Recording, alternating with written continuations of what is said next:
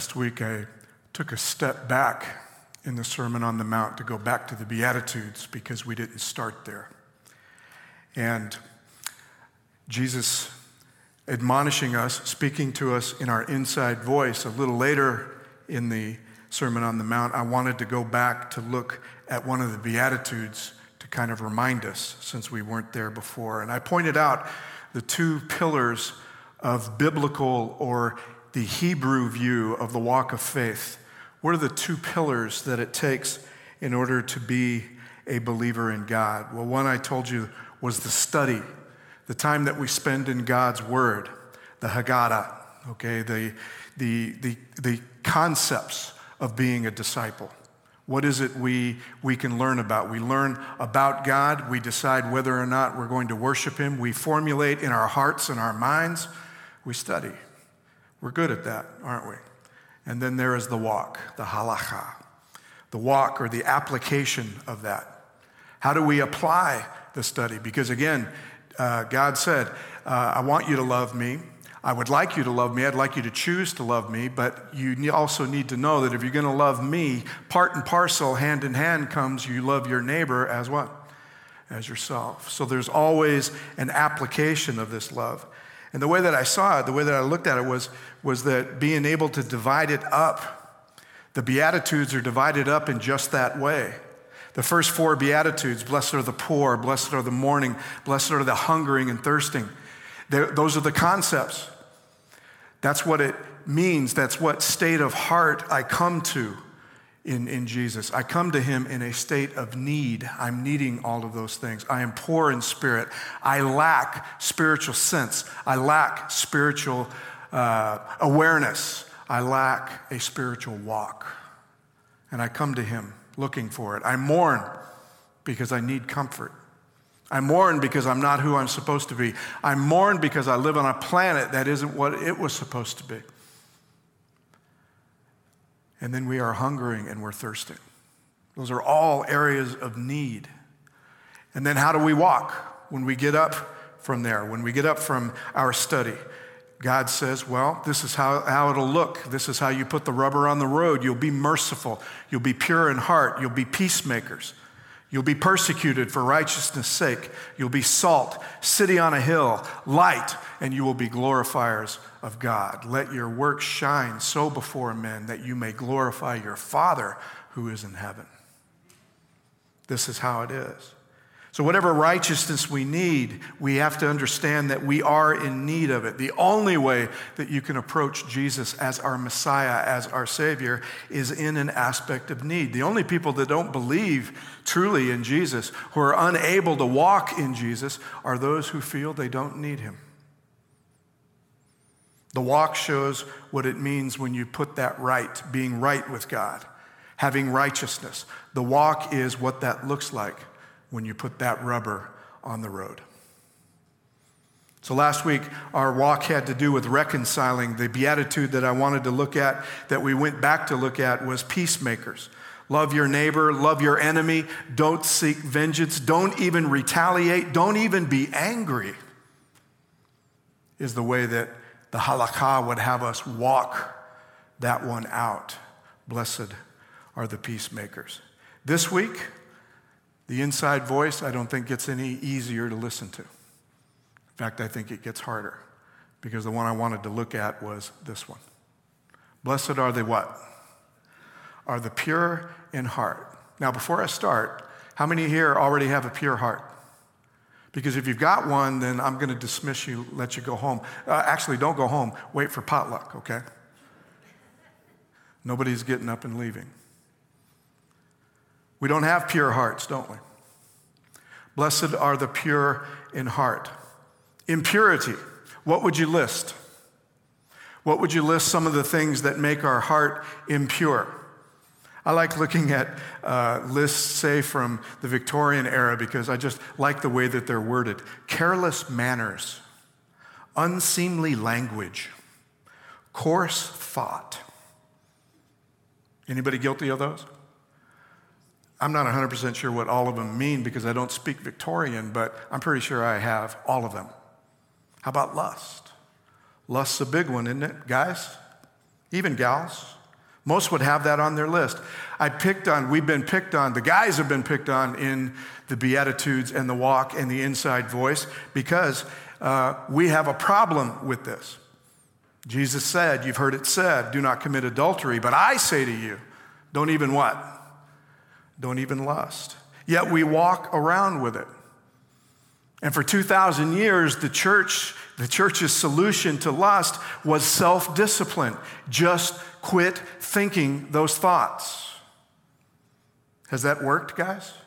How many does that work on? Self-discipline.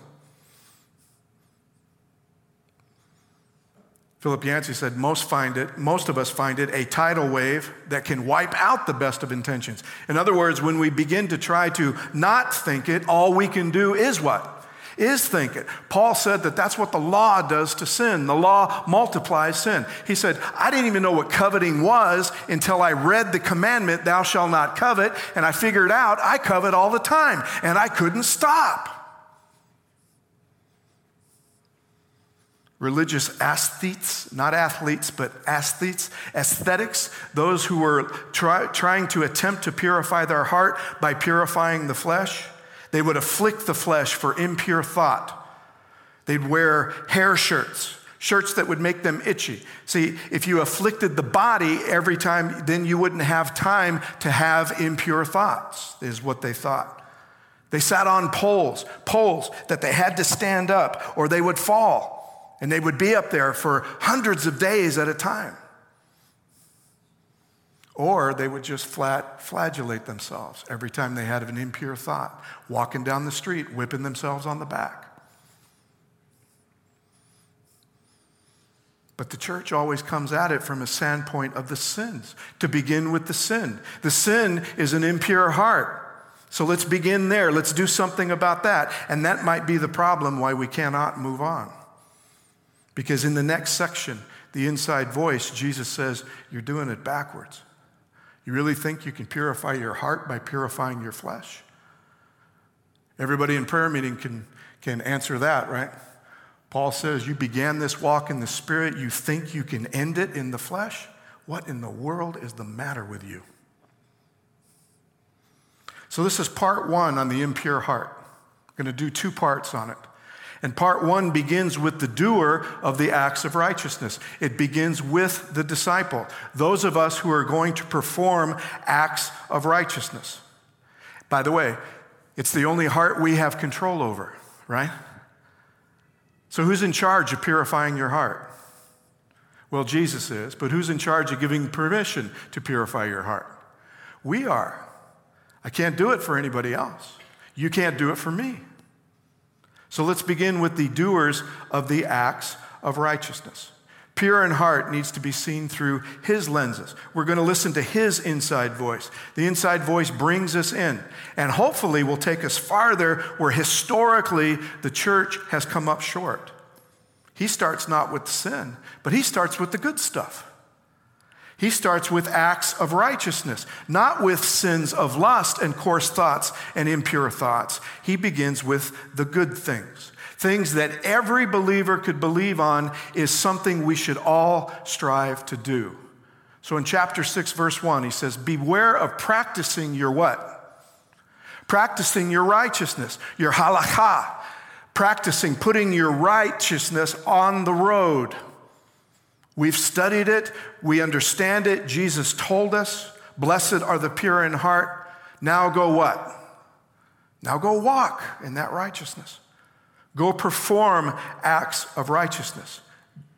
But I've got one rule, he says. One rule I'm going to tell you right off the bat. Don't do it to be noticed by who? Don't do it to be noticed. Otherwise, you'll have how much reward? No reward with your Father in heaven. You'll have a reward here. Jesus is kind of saying, if you're doing it in order to look good in front of somebody else, congratulations, you have your reward, because there's always going to be people who are going to think that you're righteous based on your appearance. It's one of the problems of living where we live.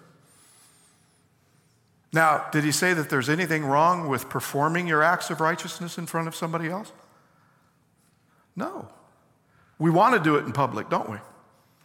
Because they have to see it in order for them to glorify our Father who's in heaven, right? He didn't say that it was wrong to do it for other people or in public. He just said that can't be your what? It can't be your motive for doing it. Motive. I want you to remember that word. We all do these things that we're about to talk about. Prayer, fasting, giving. We all do these things. He just says that your motive needs to be pure. If you're doing it to be seen, if your motive is to do it to be seen and not to glorify God, then you're doing it for the wrong motive. And you won't be rewarded by God, he says. The motive of the world always is in order to be seen. That's all the world is concerned with. The world is just fine with people looking good. That's okay. See, because just looking good, I don't have to go any farther past. I don't know how many people that I greeted here today, but I greeted them, asked them how they were doing, and I actually, in my heart of hearts, was thankful that they all said they were doing fine, because that allowed me to continue with my day. But chances are probably not everybody is fine. Are they, people who I greeted today? And I'm probably not as fine as I told you I was. But I want you to get on with your day too. And that's fine for the world. Jesus says it isn't fine for who? It's not fine for my believers. Because I care about what? I care about how they really feel. I care about being right with them. So that's the motive of the world. Ellen White, in her book, The Thoughts from the Mount of Blessing, says, the words of Christ on the Mount were an expression of that which had been the unspoken teaching of his life, but which the people had failed to comprehend. They could not understand how, having such great power, he neglected to us in it, securing that they regarded as the chief good. Their spirit and motives and methods were the opposite of his. Notice they may have done some of the same works, but their motive was what? It was opposite. While they claimed to be very jealous for the honor of the law, self-glory was the real object which they sought, and Christ would make it manifest to them that the lover of self is a transgressor of the law. Page 79 in that book. Note the tragic line at the end of this verse right here. No reward from your Father in heaven. The tragedy of appearing good while not being good is that there's no permanent reward. There's a temporary reward, as I pointed out before. You're always going to have people who are going to praise you for looking good and looking right. I pointed it out last week. All you have to do is say it to the right crowd and you can be very, very popular. But it also allows us to not really be righteous while only appearing to be righteous. So he goes after him. When you give to the poor, do not what? Do not sound a trumpet before you as the hypocrites do in the synagogues and in the streets, so that they may be honored by men. Truly, I say to you, they have their reward in what? They have their reward in full. They were doing it to look good in front of somebody, so they have their reward. Charity, acts of mercy. There literally were people who would sound the trumpet before them, and people would come just to watch them give. Because they would give so much. I don't know if you remember, but the giving pot that was there in the court of the temple, it was metal and it had a metal lip on it. So every time you threw a coin in it, it would make a noise. So I'm not 100% sure, but I know what the self-righteous people did. They took their $10 tithe payment and they turned it into pennies. And they stood there one at a time, clinking it in there. Because they would look what? They would look more charitable. They would look more right. Jesus called them what? He called them hypocrites. The word hypocrite in Greek is the simplest thing. The hypocrite is an actor. one who acts like somebody that they aren't, one who answers, an actor, a hypocrite, one who acts like he is charitable, but that's as far as it goes. He's acting only. By the way, should we worry about this? We just had a very public offering, didn't we? I didn't see anybody put in their tithe or offerings 1 penny at a time. But we give publicly every Sabbath, don't we? The thing is that only me and only you know what our motive was for giving, right? Otherwise, all we saw is that somebody gave, right? But nobody knows my what? Nobody knows my motive. But he says, when you give to the poor, don't even let your left hand know what your right hand is doing. That is one of my favorite lines. It is. It's one of my favorite lines. If it were possible, Jesus says, let your right hand give, but don't tell your left hand. Just let it give. Why? Because the left hand is going to admire it. You're going to admire it. You're going to walk away patting yourself on the back. I don't think it's by accident that he says, because that's what the left hand would do when it knows what the right hand is doing. It'll do this. Now, it doesn't mean you shouldn't feel good. Should we feel good when we give to the poor? Yes. But that shouldn't be our motive, right?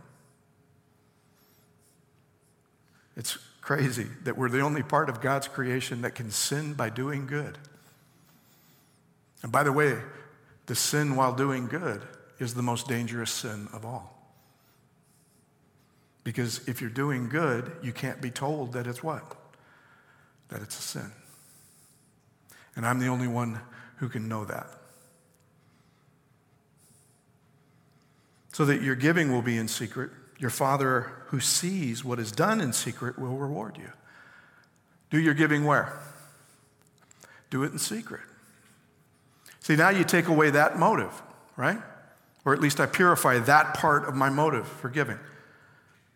I do it in secret. God rewards me in secret. When? Where?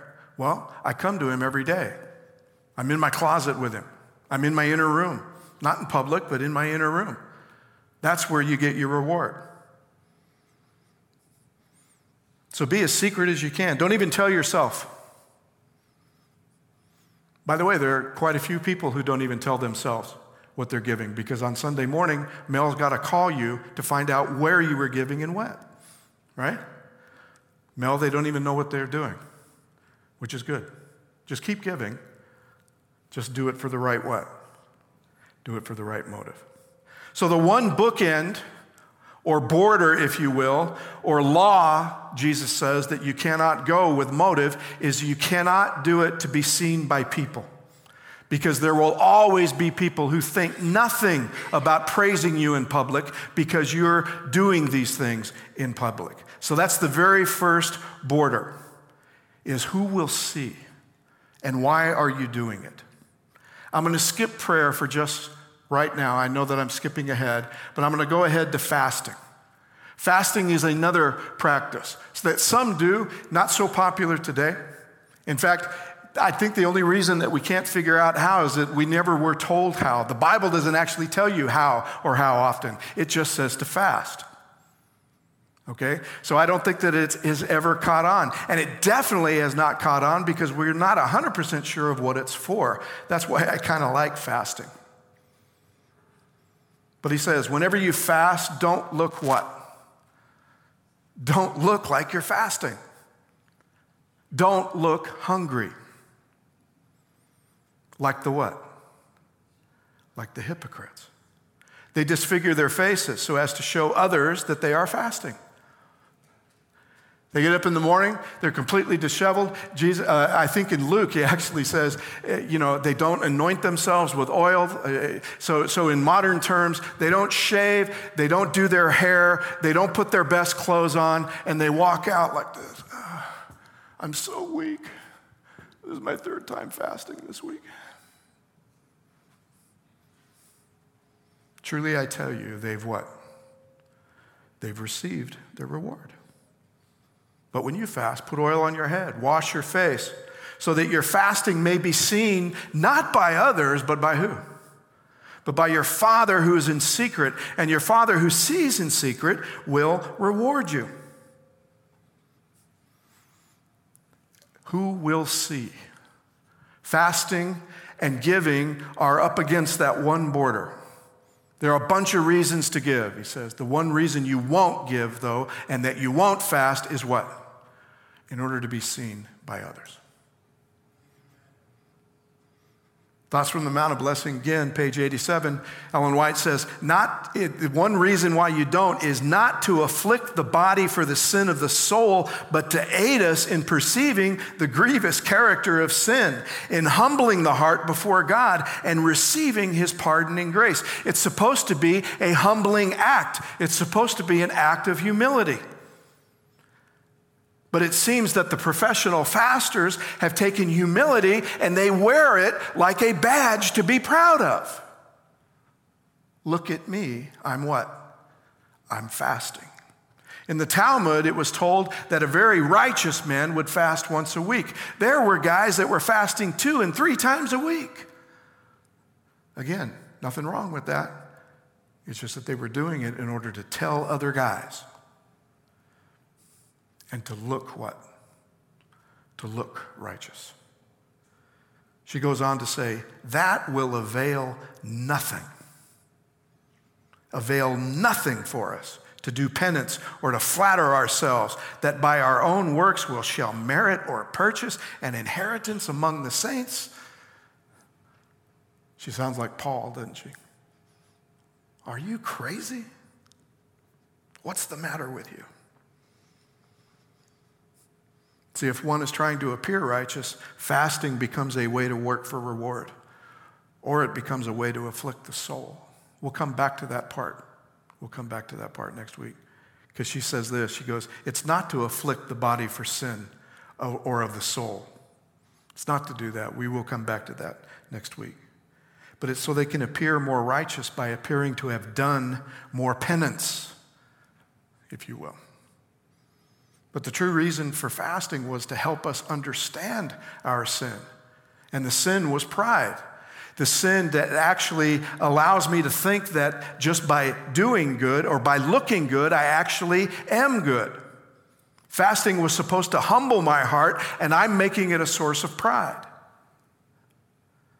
Fasting was supposed to allow me to depend on him. I mean, look at me. I don't think I've ever gone, more than an hour for a meal or a snack, okay? I don't miss many meals. So fasting for 24 hours, that's beyond me. But if I do and I rely on God, I'm going to try this. You're going to have to keep me awake. You're going to have to keep me alert. It was supposed to be a way for us to humble our hearts, to receive his grace, to depend on him. When Jesus fasted in the wilderness, one of the reasons was to prove who he truly was depending on.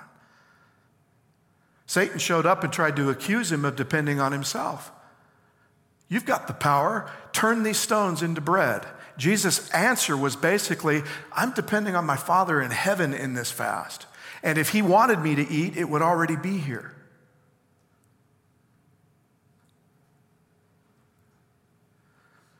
Fasting's a way to show in control. And fasting, as with other acts of righteousness, are worthless if we're doing it for appearance. Jesus tells us don't. Was he the first? Was Jesus the original voice in telling us not to practice our acts of righteousness in front of someone else? If you think so, you haven't read the prophets. Isaiah 58, verse 1 says this, shout out loud, do not hold back. Lift up your voice like a trumpet. Announce to my people their rebellion, to the house of Jacob their sins. You're thinking, oh my goodness, are you kidding me? What is going on? Lift up your voice. What sin is going on? What sin are they doing? And it says, day after day, they seek me and delight to know my ways, as if they were a nation that practiced righteousness and did not forsake the ordinance of their God. They ask of me righteous judgments. They delight to draw near to God. You'd think, man, what sin are they committing? Guess what they're doing? They're fasting. They're doing the very thing that the Bible tells them to do. They're doing the very thing that God commanded them to do, was to fast. I thought when the prophets started, they were committing some sort of heinous idolatry. But no, what they're doing is they're fasting. But look why they're fasting. You fast only to what? Only to quarrel. That's another reason why I'm glad that we, as a body, as a mainstream body, we've kind of let fasting go by the wayside, because all the fasting discussion and talk I've ever heard in the church is always a fight about how to do it, how often, and whether or not we should. You fast only to quarrel and to fight and to strike with a wicked fist. Such fasting as you do today will not make your voice heard on high. So fasting for the right motive has been around for a long, long time. Isaiah is warning Israel. By the way, Isaiah is a pre-exilic prophet. So this, doing good things for the wrong motive, is one of the reasons Israel gets hauled into captivity. Because this is just another form of their idolatry. They're worshiping self by trying to appear righteous, by doing exactly what the letter says. But it's missing what? It's missing a pure motive. You're doing it only to look good. Is such the fast that I choose, a day to humble oneself? Is it to bow down the head like a bulrush and to lie in sackcloth and ashes? Will you call this fast a day acceptable to the Lord?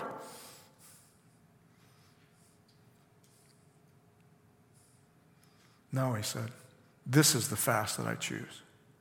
Loose the bonds of injustice. Undo the thongs of the yoke. Let the oppressed go free. And to break how many yokes? Every yoke. See, this road of personal holiness so you can look good in front of somebody else, people are being oppressed and you're doing nothing about it. I think the main reason that they got hauled into exile is while they're trying to practice their righteousness and do it by the letter of the law, people are going hungry. And by the way, their keeping of the law is contributing to them being hungry. You ground the face of the widows and the orphans into the dirt while you're bringing your sacrifice up the hill.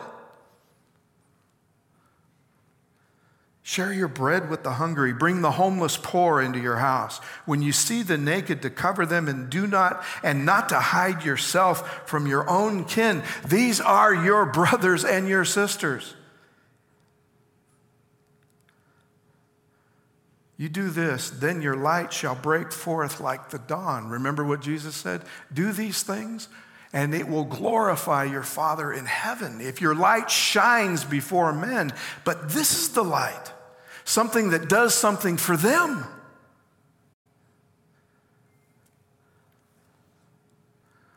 So Jesus is saying, fast. But why are you fasting? And what is your fasting doing for somebody else?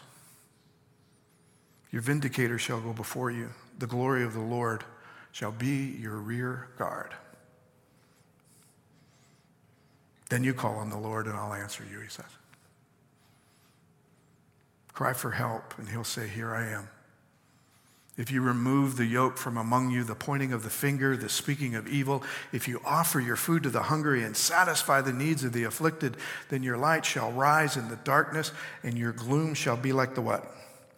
Like the noonday, and the Lord will guide you continually and satisfy your needs in parched places and make your bones strong, and you shall be like a watered garden, like a spring of water, waters that never fail. Who does that sound like right there? It sounds like Jesus speaking to us in the inside voice, doesn't it? Love your neighbor as yourself. I say to you, you've heard it said, love your neighbor and hate your enemy, but I say to you, love your enemy and pray for them. Isaiah sounds just like him, doesn't he? Yes, I know it is him. I understand that. But this is about 400 years before. Jesus is commanding his disciples what he commanded Isaiah to tell them so many centuries before. Selfish and empty religious duties are worthless. Empty self and others will be served. And your duty will be fulfilled. So, giving, acts of mercy, praying, fasting, those are all religious duties. And every one of them are in danger of appearing religious by doing these religious duties. Every one of them are in danger of being absolutely worthless because of our motive.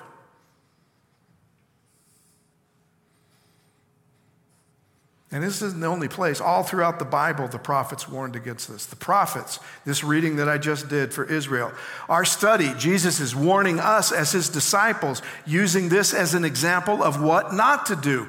The Pharisee, I thank you, O Lord, I'm not like that tax collector over there. Why? Because he doesn't fast, he doesn't pray, and he doesn't give like me. Paul warns Timothy. You ever read in 2 Timothy 3, verse 1, it says, you must understand this. In the last days, distressing times will come. For people will be lovers of themselves, lovers of money, boasters, arrogant, abusive, disobedient to their parents, ungrateful, unholy, inhuman, implacable, slanderers, profligates, brutes, haters of good, treacherous, reckless, swollen with conceit, lovers of pleasure rather than lovers of God. You're thinking, man, the world is bad off. Then we forget. Timothy wasn't sent to evangelize the world. He was sent to pastor the church. Paul's not talking about the world. He's talking about Ephesus. How do I know that it's a church? Because the church are the only people that worry about this. Holding on to a form of godliness while denying its power. The church is the only people concerned with this. The world isn't concerned with this.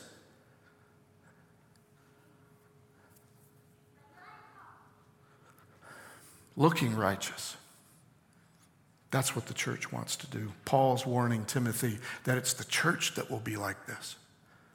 And Timothy could write back saying, but man, they're giving, they're fasting, they're praying. Paul says, ask them why they're doing it. Ask their neighbors why they're doing it.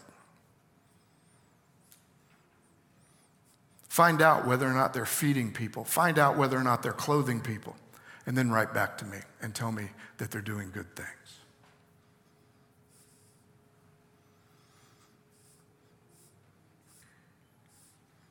Jesus himself will say, not everyone who says to me, Lord, Lord, will enter the kingdom of heaven, but only those who does the will of my Father in heaven. That day they shall say to me, Lord, Lord, did we not prophesy in your name, cast out demons in your name, do many deeds of power in your name? Then I will declare to them what? I never knew you. Go away from me, you evildoers. Hold on. Prophesying, casting out demons, acts of great power, evil? Jesus said, yeah. Why? The acts themselves or their what? Their motive. These are all good things. But Jesus said, you've made them sin because of your motive.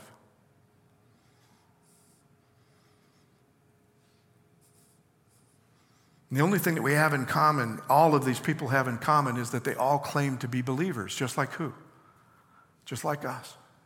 How many here claim to be a believer in Jesus Christ? All of us. So he's speaking to how much of us here? How many of us? He's speaking to all of us. Israel, Pharisees, Sadducees, scribes, chief priests, disciples, the Ephesus church, anybody who says, Lord, Lord, in the kingdom. All those who claim to be God's people. And they all appear that they can do it only to appear good. And when they are, they're no better than the world. None of us are.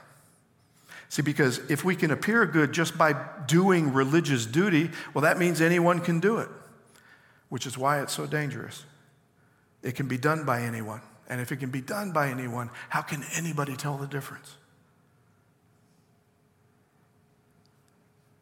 Once again, that word, motive. Why does the world want to at least appear good? Why does the religionist or the self-righteous want to appear good? In their mind, it gets them what they want. In their mind, it may get them even to heaven. I saw the idea collide. I've never forgotten it. It was one of the very first Sabbath school classes I've ever went to. I don't think I was a member yet. I think I was just starting to attend. And we were sitting in Sabbath school, and a woman raised her hand, and she's almost angry. She actually is almost angry. And she says this, she says, "My apartment manager is one of the kindest, godly people I've ever met. He paid rent for those who couldn't. He could always be counted on. We would call on him. He's always helpful." And she said, he doesn't claim any church affiliation. And every Bible study that we've offered to give him, he's just politely refused. And then she says this, "I would like to think that he would be in heaven." I look back on it now, and I think it's sad, extremely sad, for a believer to say this in a Sabbath school class. I'll give you 3 reasons. One is that this class somehow, or that church somehow, had gotten across to her that if her landlord wasn't in our church, then he wasn't or couldn't be saved. She was making a case for him to be where? To be in the kingdom. She felt she had to make a case for him in front of her fellow church members, which means she doesn't think that he can be either. Without what? Without the church, without Bible study. The second reason is that a Seventh-day Adventist Christian disciple believes that heaven can be bought with a few good deeds.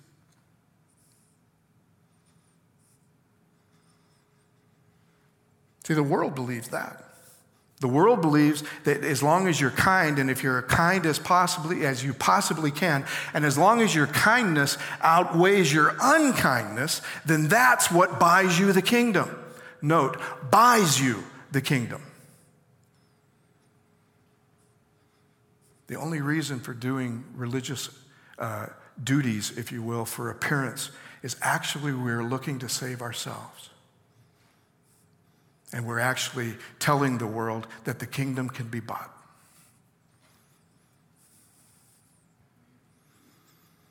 That's the problem with them. The other problem with them is that they'll mask the true need for grace. See, if I'm successful in buying the kingdom off because I'm getting kinder and kinder every day, and I'm doing my religious duties and I'm getting better at it, if I'm doing that, then you can't tell me that I'm sinning. You can't tell me that I need grace. As a matter of fact, I'm telling God that every day. I thank you, O Lord. I'm not like that tax collector over there. I'm not a thief. I'm not a rogue. I'm not an adulterer.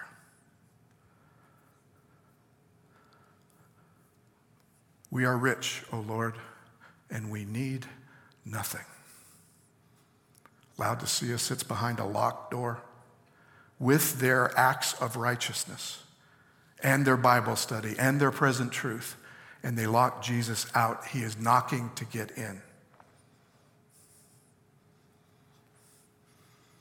The Romans 1-3 make it perfectly clear. The irreligious, the ones who practice evil, those evil deeds. But the religious, the ones doing good deeds. He says the religious are actually practicing evil. And they say, wait, no, those are good deeds. He says, no, there's not one righteous. All have sinned and fall short of the glory of God. All stand in need of grace. And self-righteousness covers that up.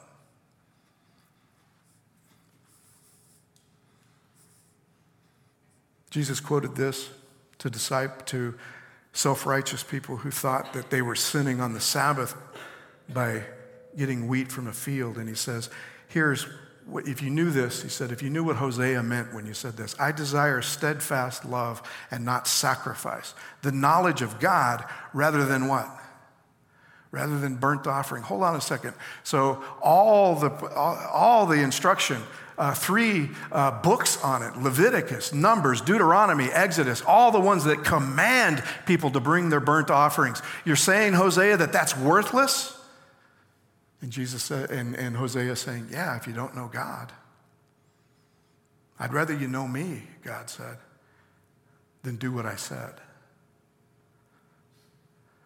Abraham Heschel, commenting on this passage in his book, The Prophets, says, he can be considered in harmony with many other pre-exilic prophets who, along with Hosea in this passage, uttered violent attacks on sacrifices. And he names them Amos 5 and Isaiah 1 and Micah 6 and Jeremiah 6 and 7 and 8, Isaiah 61, Psalm 40 and 50, all utter these attacks. These prophets not only stress the primacy of morality over sacrifice, but even proclaim that the worth of worship, far from being absolute, is contingent upon moral living. And when immorality prevails, worship is detestable. Questioning man's right to worship through offerings and songs, they maintain that the primary way of serving God is through love, justice, and righteousness. Hosea was not condemning the practice of sacrifice itself, nor were any of these prophets.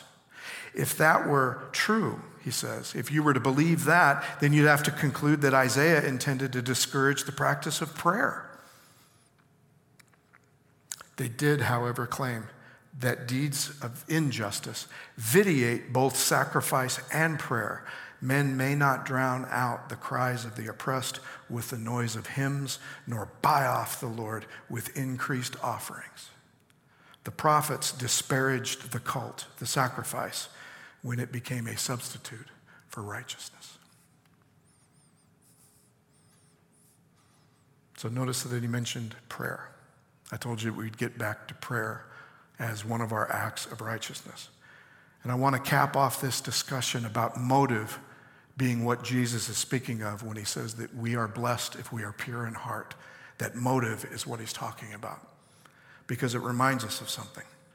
He says this: whenever you pray, go into your room and shut the door and pray to your Father who is in secret. And your Father who sees in secret will what?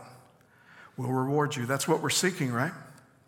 We're seeking a reward, but not a temporary reward from people. We're seeking a permanent reward from who?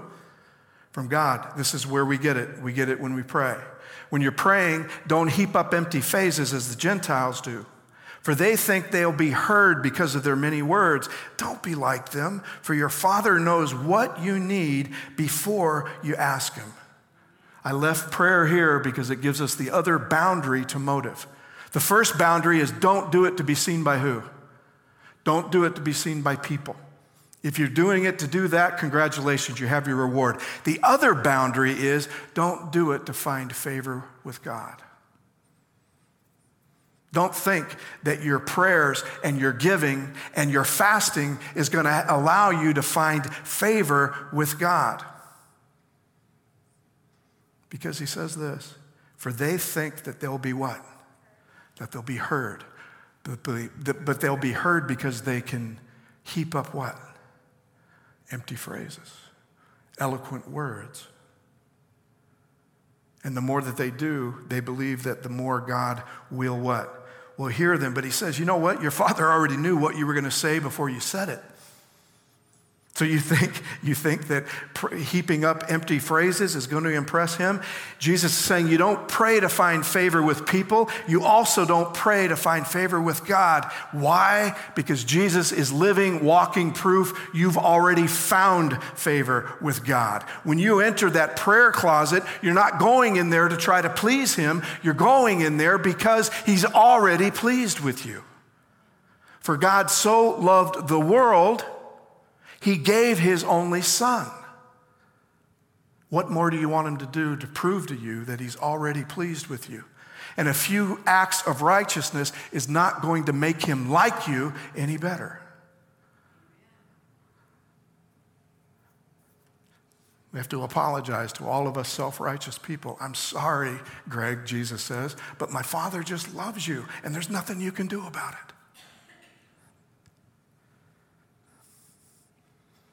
He knows everything you're going to say, yet he still wants to spend time with you. He just likes the sound of your voice. Not a bad reason to get up and pray every morning, just because my Father likes to hear you talk.